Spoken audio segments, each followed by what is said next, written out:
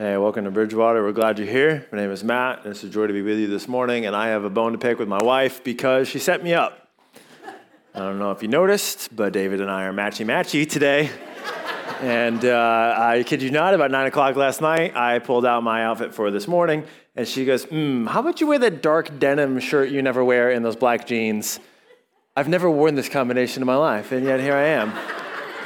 Walking in, the first thing I see is David. So if I can match anybody, it's an honor to match David. But hey, it's good to be with you this morning, and my wife and I will deal with that later.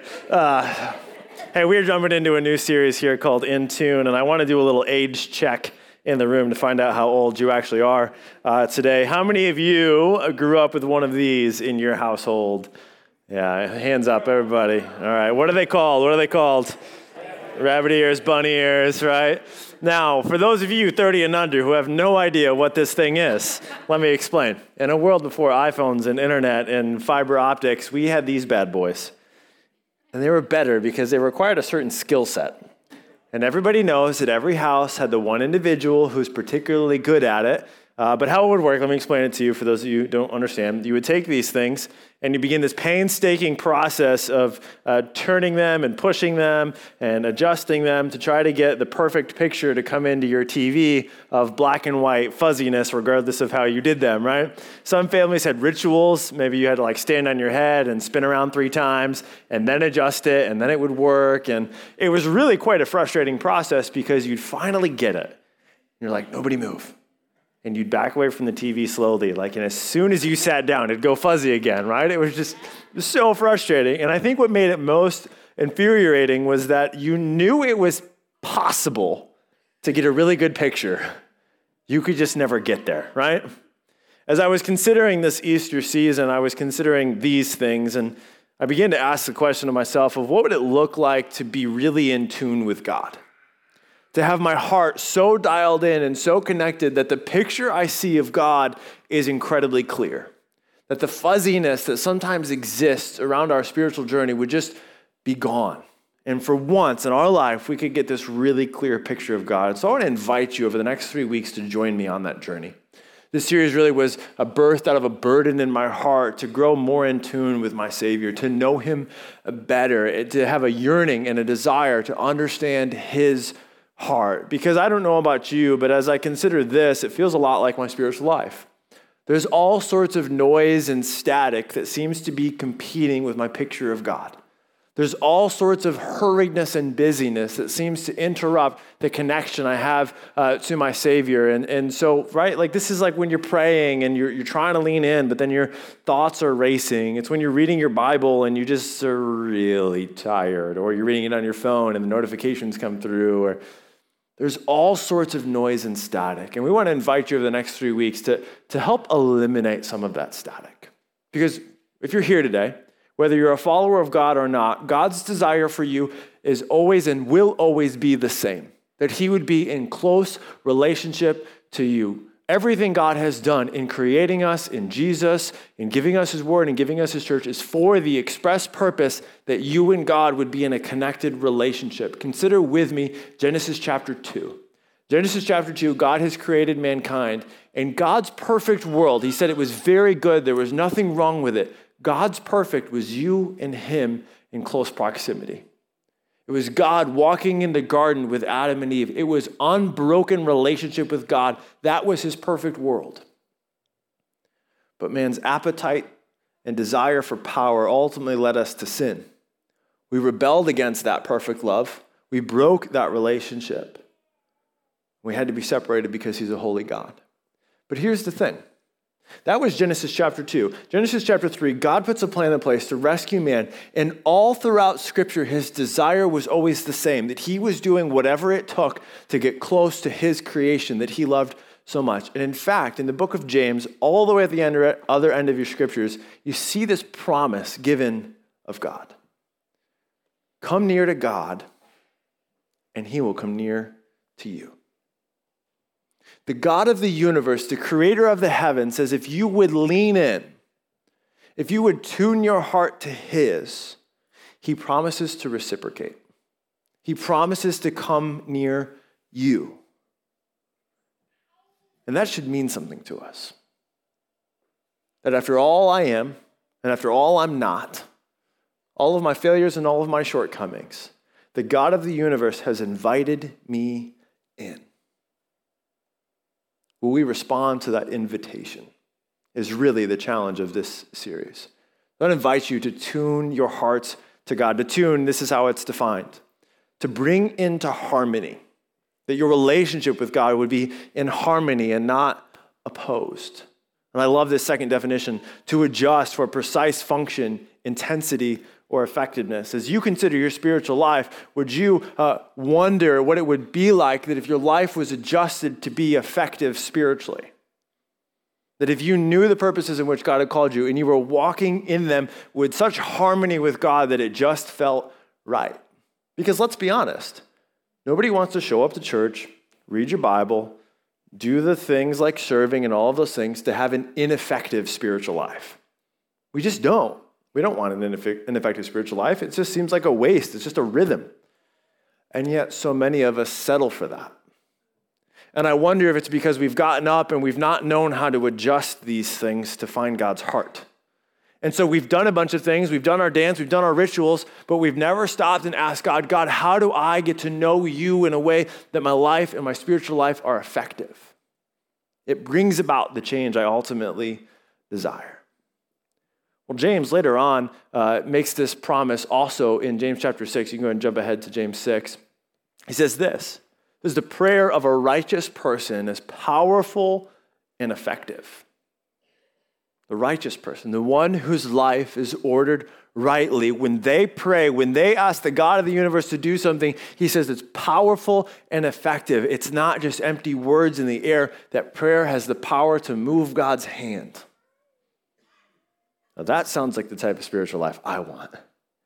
That sounds like the type of relationship with my Savior and the God of the universe that I want. When I pray, God hears me. And more than hears me, he moves on my behalf. As you consider an effective spiritual life, you don't have to look any further than the person of Jesus. Jesus modeled this type of prayer for us, this type of life. I mean, Jesus prayed some incredible prayers. He prayed and the blind saw and the lame were healed and the lame walked. Those who were sick, those who were dying were raised and found life. He even said to the disciples that if you prayed with faith, you could see mountains move. Talk about effective. And so what we're going to do today is we're going to look at some rhythms and patterns of Jesus' life that he put in there, that he would invite us into to be the type of people whose hearts are in tune with God. So we're going to come back to prayer, but I want to talk about fasting. Fasting is a discipline talked about all through the scriptures, and in fact, it's mentioned more times than the act of baptism. But fasting is this pivotal piece within the narrative of Scripture where individuals would choose to set something aside for a specific period of time in order to seek God. And you see this often linked with really desperate and difficult situations. And so I want to kind of overview for you a few examples of how we see this throughout the Scriptures. So 2 Samuel chapter 12 is one of them that you see. King David wept and prayed and fasted for his sick child. He got on his face and he prayed and prayed and prayed, and he wouldn't eat because he wanted to be solely focused on prayer. Nehemiah chapter 1, after Judah had been destroyed, Nehemiah hears this. He wept and prayed and fasted because he wanted God to give him the ability to come talk to the king and get favor to go rebuild his home city. And so he wept and fasted and prayed in earnest zeal. Esther, under very similar circumstances, not only called Mordecai to fast, but she said, hey, find everybody who's with us, all the Jews.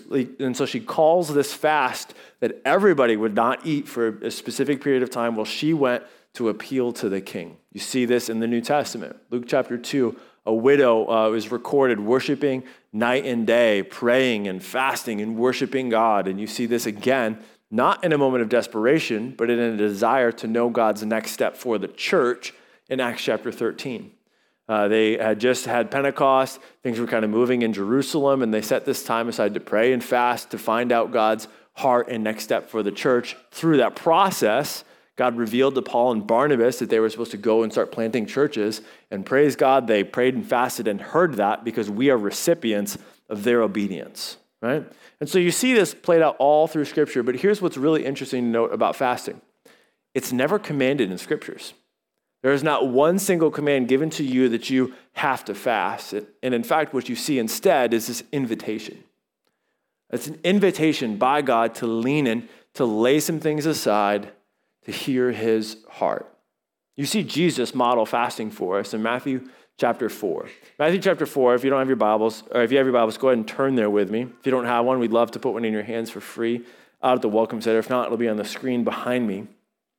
Matthew chapter 4, there's something incredibly important happening here. Chapter 4, verse 1. Then Jesus was led by the Spirit into the wilderness to be tempted by the devil. After fasting for 40 days and nights, he was hungry. We'll pause right there. There's a couple key connections that you should see as you're going through this. One, you see the same repeated idea of temptation in the garden, right, where man was tempted with food. You see the same thing repeated in the book of Exodus, where they are brought out of Egypt into the wilderness, and they're tested in the wilderness primarily with their attitude around food and desires and appetite. And so you see Jesus step in where both Adam and Eve failed and the people of Israel failed. Now Jesus is stepping into the same space of temptation, and he's hungry. Because here's the deal about Jesus. When he came to earth, he was fully God and fully man, and he embraced what it meant to be human. And so that means the guy needed some dinner, all right? I think he was the one who invented Chick-fil-A, the original Jesus chicken, okay? He needed to eat, but for this period of his life, or this season, he chose to fast from food for 40 days. Now that would require a kind of some miraculous strength to do that. That is incredibly difficult, but he did it, and he was hungry. It was at that moment where appetite and desire were at its strongest that Satan shows up. Verse 3. The tempter came to him and said, if you are the Son of God, tell these stones to become bread. He said, if you really are God, do it. Leverage this power for your personal gain, right? You're seeing a very similar temptation to the garden where he said, did God really say you could be like God? He was tempting again with the same temptation. He would leverage it, right? Well, listen to how Jesus replies. Jesus answered, it is written, man shall not live on bread alone, but on every word that comes from the mouth of God. You see this incredible pattern, and you can read the rest of this story for yourself, but every time Satan tempts him, he replies with Scripture. Incredibly important lesson for us. But what does he say? He said, man shall not live by bread alone. Jesus is demonstrating for us in this verse the primary purpose of fasting. That is, we recognize our needs and our desires and our appetites, and they're not all bad, but fasting tells us that our greatest need is God. Fasting reminds, go and throw this up there, fasting reminds us that our greatest need is God. Jesus replies to him and saying, listen, it's been 40 days and I'm hungry, but here's the deal. I don't need food more than I need God. I'm not sustained by dinner. I'm sustained by God. Now, fasting is one of those invitations where we say, okay, there's a lot I need. There's a lot I want. But what I need most, the most important thing about me is actually my relationship to God. See, fasting, and throw this up there, is an invitation to remove the desires that can obstruct our desire for God. Now, is there anything wrong with dinner? No. I love dinner. I had a fantastic dinner last night. Loved it. Did I get my way of relationship with God? No. But fasting says, okay, even the good things in my life, they have a way of filling up my life, making my life really noisy and busy. Can I, for a season, create some space? Space, that's a funny word, isn't it? Margin. Anybody with kids laughs at the idea of margin, right? And occasionally when you do get some margin, you just find something else to fill that space with, right? Like, even if God does give us some space to connect to him, we just fill it, right? Like you're waiting in the pickup line for your kids at school, you got 5 minutes, and instead of sitting there and praying that God would give us the heart to engage with our kids after a long emotional day and have a profitable conversation around dinner, we scroll, right? Instead of getting up and the first thing in our mind is, man, I need God more than I need breakfast, we just kind of rush through our day and just kind of forget about it. And I don't mean to describe your life. I'm actually describing mine. Because it's really easy for me in those moments to engage with what is expedient and what's right in front of me rather than to engage with God. And fasting says, not only do I want those margins to be filled with God, I want to intentionally move some things out of my life so I have more space to find God. Because I recognize I need him more than I need more food. I need him more than I need more entertainment. I need him more than I need whatever. It's kind of like when you're going down on a trip and you're driving and you have to follow the GPS, and this is a very real experience for me, and I'm sure you can relate to this, but you're driving and you're listening to the GPS, and the kids in the back seat are going, Dad, Dad, Dad, Dad, Dad, Dad. What? Look at my car. Great, buddy. That's the 30th time I've looked back at your car. It's the same car you held just a second ago. Dad, Dad, Dad, right? And it's so loud in those cars that all of a sudden you miss the GPS trying to tell you to turn left, and you're like, where are we now? We're lost, right? As I've considered this, I wonder how often God has been trying to speak to you lately.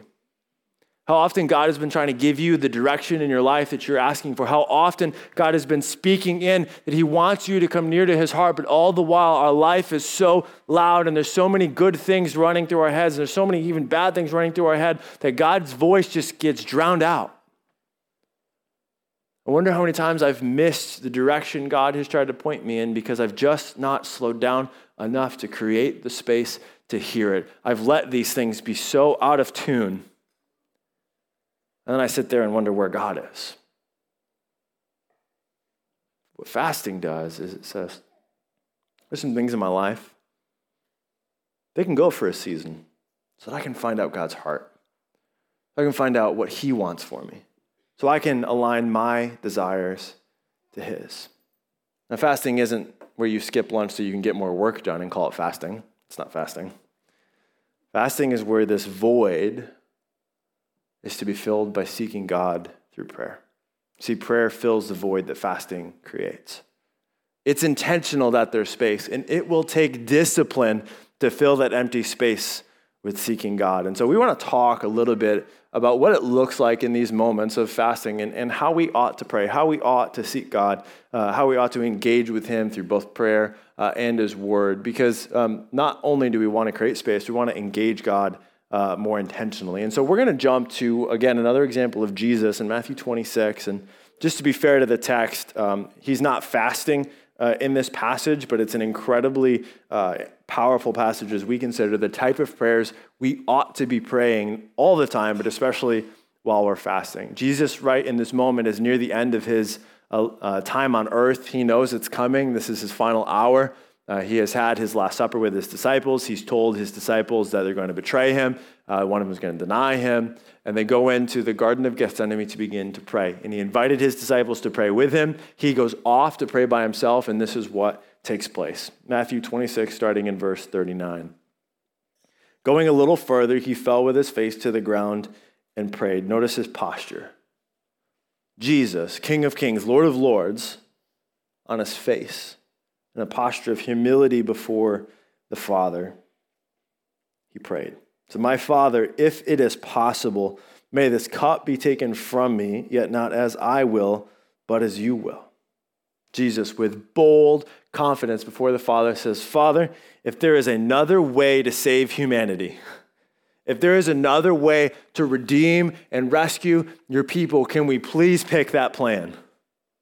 To take this cup from me, he was referring to an Old Testament language of the cup of wrath, which was God's wrath poured out on sin. And what was happening at the cross was God's righteousness. There needed to be amends paid for our sin. And so that wrath was given to Jesus. And so Jesus is saying, I'm going to drink your wrath so that your people never have to.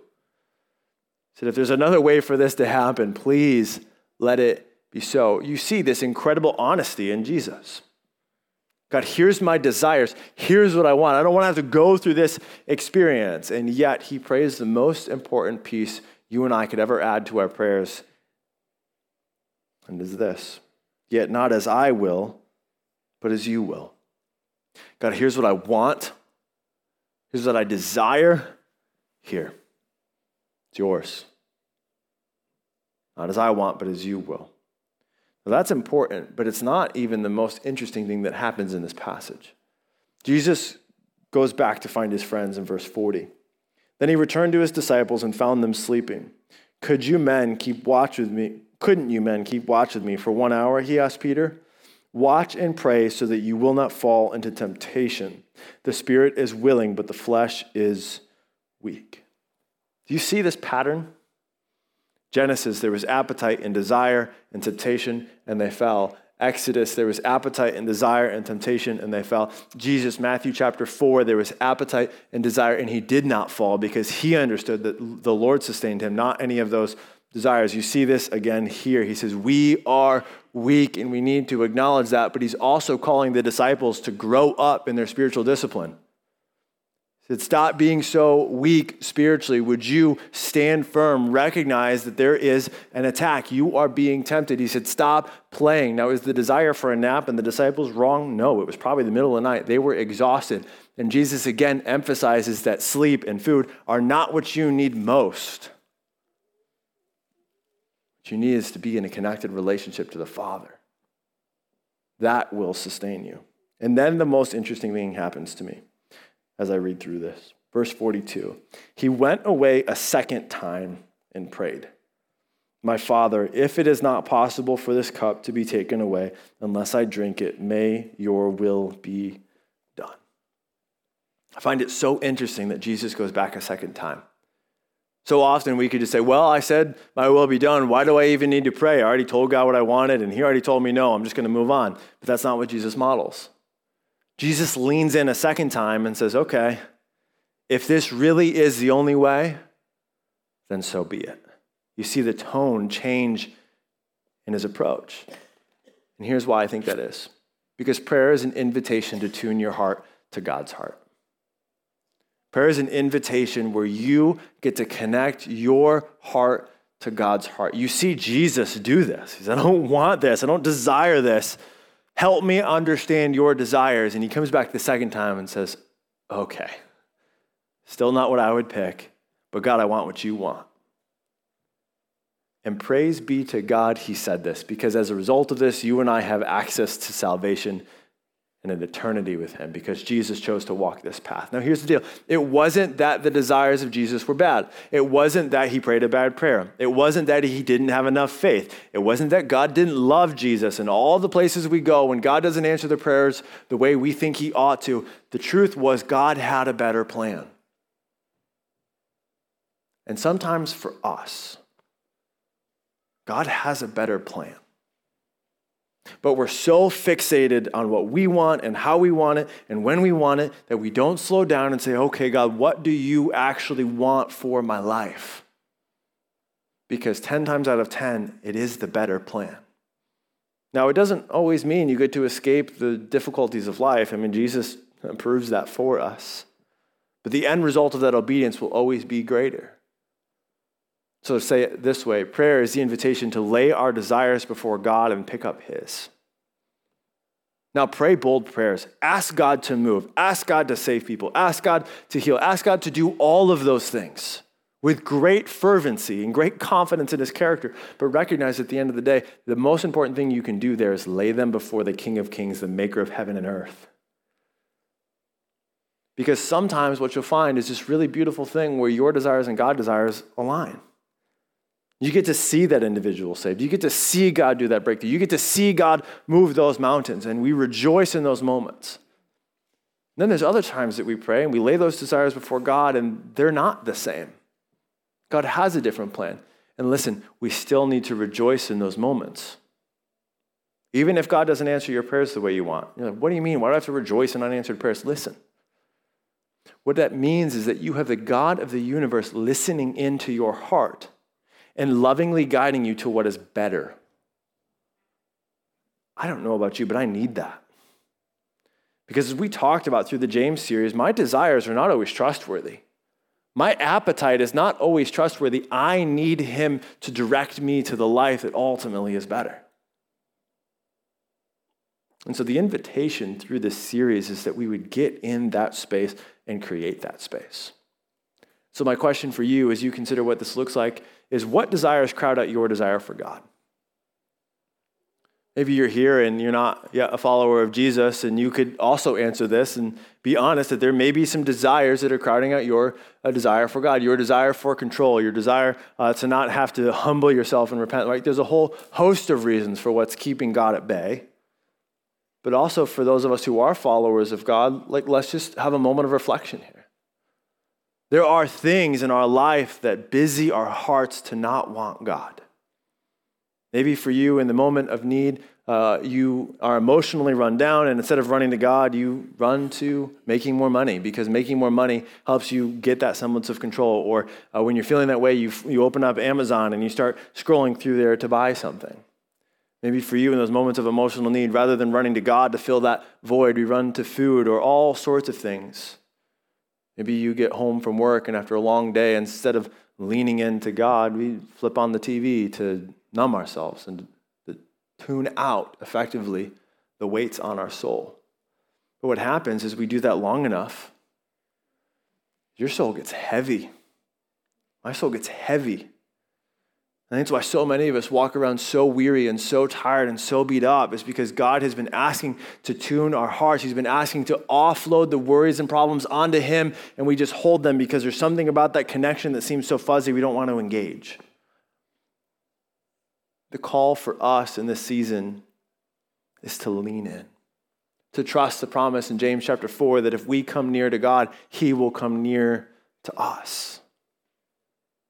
So I want to invite you, not command you, but invite you to join us in a fast. I would invite you from today until Easter, a set period of time, to join us in setting aside something, whatever it is, that greatest desire that competes with your desire for God, that you would set it aside. Now, if the desire is your children, don't ship them off, okay? Find a way around it. But that you would just be able to create some really beautiful space with God, and you're like, I don't know what that feels like. That feels awkward to me. Good, embrace it. You did it once when you were pursuing a lady you liked. Embrace it. Why? Because a relationship is far, far greater than even that relationship could ever be. And so here's some ideas for you. Maybe for you, you would like to lay aside food. This is a common practice of scriptures that there would be a period of time without food. So this could be at certain times, maybe from 8 to 10 or whatever. There's a certain time period you want to fast. This could be certain types of food. Maybe for you, it's like the midnight snack. And this is not a diet, so don't look at it as a diet. But if late at night you're overrun by the day, you're emotionally all worked up, and your move is to go to Rocky Road ice cream, right? Could you perhaps in that season say, no, I'm not going to run there. I'm going to run to the feet of Jesus for that, right? Are there certain meals? Maybe you're going to fast breakfast. And so I would invite all of you specifically, if you want to join us, from our overseers to our pastors, to our staff, and then your campus leadership team here as well. I've invited them all to join us Monday lunchtime to fast. This specific time, we as a staff are going to adjust our staff meetings so we can pray specifically. We're praying for a couple things. We're praying for God to move big at Easter in the hearts of people, that He would bring many, many people to come to know Him through you inviting your neighbors and you inviting your friends to hear the gospel proclaimed. We're praying that God would save many people. We're always praying that as a staff, that God would save lost people. And the third one, that we're asking God what He wants next for us. Similar to what we saw in Acts 13, we want to know where God wants us to go next, because there are still communities that need the good news of Jesus. So Mondays, if you want to join us, we're going to be doing that. And as you're praying, here's some things I want you to consider. I don't know. I think I lost them. I lost them. Anyway, on the way out, you'll be getting a little PI squared card, pray, invest, invite. Here's what I would encourage you to do in this space. Write down some names of people that you intend to invite to Easter. We gave you Easter invite cards, and that you would spend that period of time praying that God would save those individuals. Because here's what I know to be true emphatically across Scripture. God's heart is for lost sons and daughters to come home. If you want to know God's desire, it's that. John 3:16, for God so loved the world that He gave His only Son, that whoever believes in Him should not perish but have everlasting life. You don't need to get mysterious about God's desire. It's blatantly clear to us that we would be agents of light in a world of darkness. So would you pray for those names of who you're either going to invite or who you're going to have a conversation with about Jesus? Back to some things you could fast from. I got a little off track there. Entertainment. Maybe for this season you want to lay aside, maybe it's a couple of these things, maybe it's just one of these things, maybe it's food and entertainment. I don't know what it is for you. Maybe entertainment. Shows, movie, news, right? Like let's talk about something that can easily distract you from tuning into God's heart is too much of our news outlets. Maybe for you it's sports, social media. Maybe you want to stop using your cell phone for a certain period of time so you can engage with the Lord. Maybe it's financial. Maybe for you, you need to go on a spending freeze and only spend what's absolutely necessary because that's your go-to. That's what you run to fill that void. Or maybe it's working overtime. You want to try to regain some control and you want to busy your life so you don't have to deal with those emotions if you can afford to. And maybe even if you can't afford to for a little bit, maybe don't work some overtime. Maybe lean in and ask God, what do you want to do with the space that I'm going to intentionally create to seek you? So we're going to give you this guide on the way out. It's a fasting guide. It just kind of talks through kind of an overview of everything I've said today. So you can go over it, you can think through it, you can pray about it. The end, the prayer, we're going to kind of circle back to Psalms 139 in 2 weeks here to talk about this. But here's what I would encourage you to do. Tell somebody. And you're like, wait a minute, I thought the Bible told me not to tell anybody when we're fasting. That's not what it's talking about. All right, we need accountability. So if you're in a small group, tell the people in your small group what you plan to fast, or maybe you have a partner or your spouse that you say, hey, this is what I want to choose to set aside for this season. Would you hold me accountable, right? Now, Matthew chapter 6, I would encourage you to write that down and read that later if you're going to fast. Jesus does talk pretty clearly about our posture and our heart attitude when we fast. Right? He says, don't run around and look glum and sullen and sad and let everybody know, why are you so grumpy? Because I'm fasting, because I'm so holy, right? Like it's not what we're doing when we're telling somebody. We're telling somebody so they can help keep us accountable, right? So perfect example, modern day, if you're going on a social media fast, you don't need to tell social media you're going on a social media fast, right? That would be a direct example of Matthew chapter 6. Listen, they probably won't even know you're gone. They'll just blame the algorithm for why you disappeared, okay? This is a season where God has invited you and me to come near to him. And as I consider all the things my life is about, there's very few things that I would consider even in the ballpark of a relationship with the Savior. And yet so often, if I'm being completely transparent with you this morning, I can hear the pull and call of my Savior and I can ignore it. I can find other things that I would deem important, other things that I would deem relaxing, other things that I would deem whatever. I want to challenge us. We'll hear that call, that we would answer it. And more than hear that call, that we would call to God ourselves. So God, I've made this space. Would you come fill it? Because I need you to fill me more than I need a full belly, more than I need anything. God, I want you. Let's pray.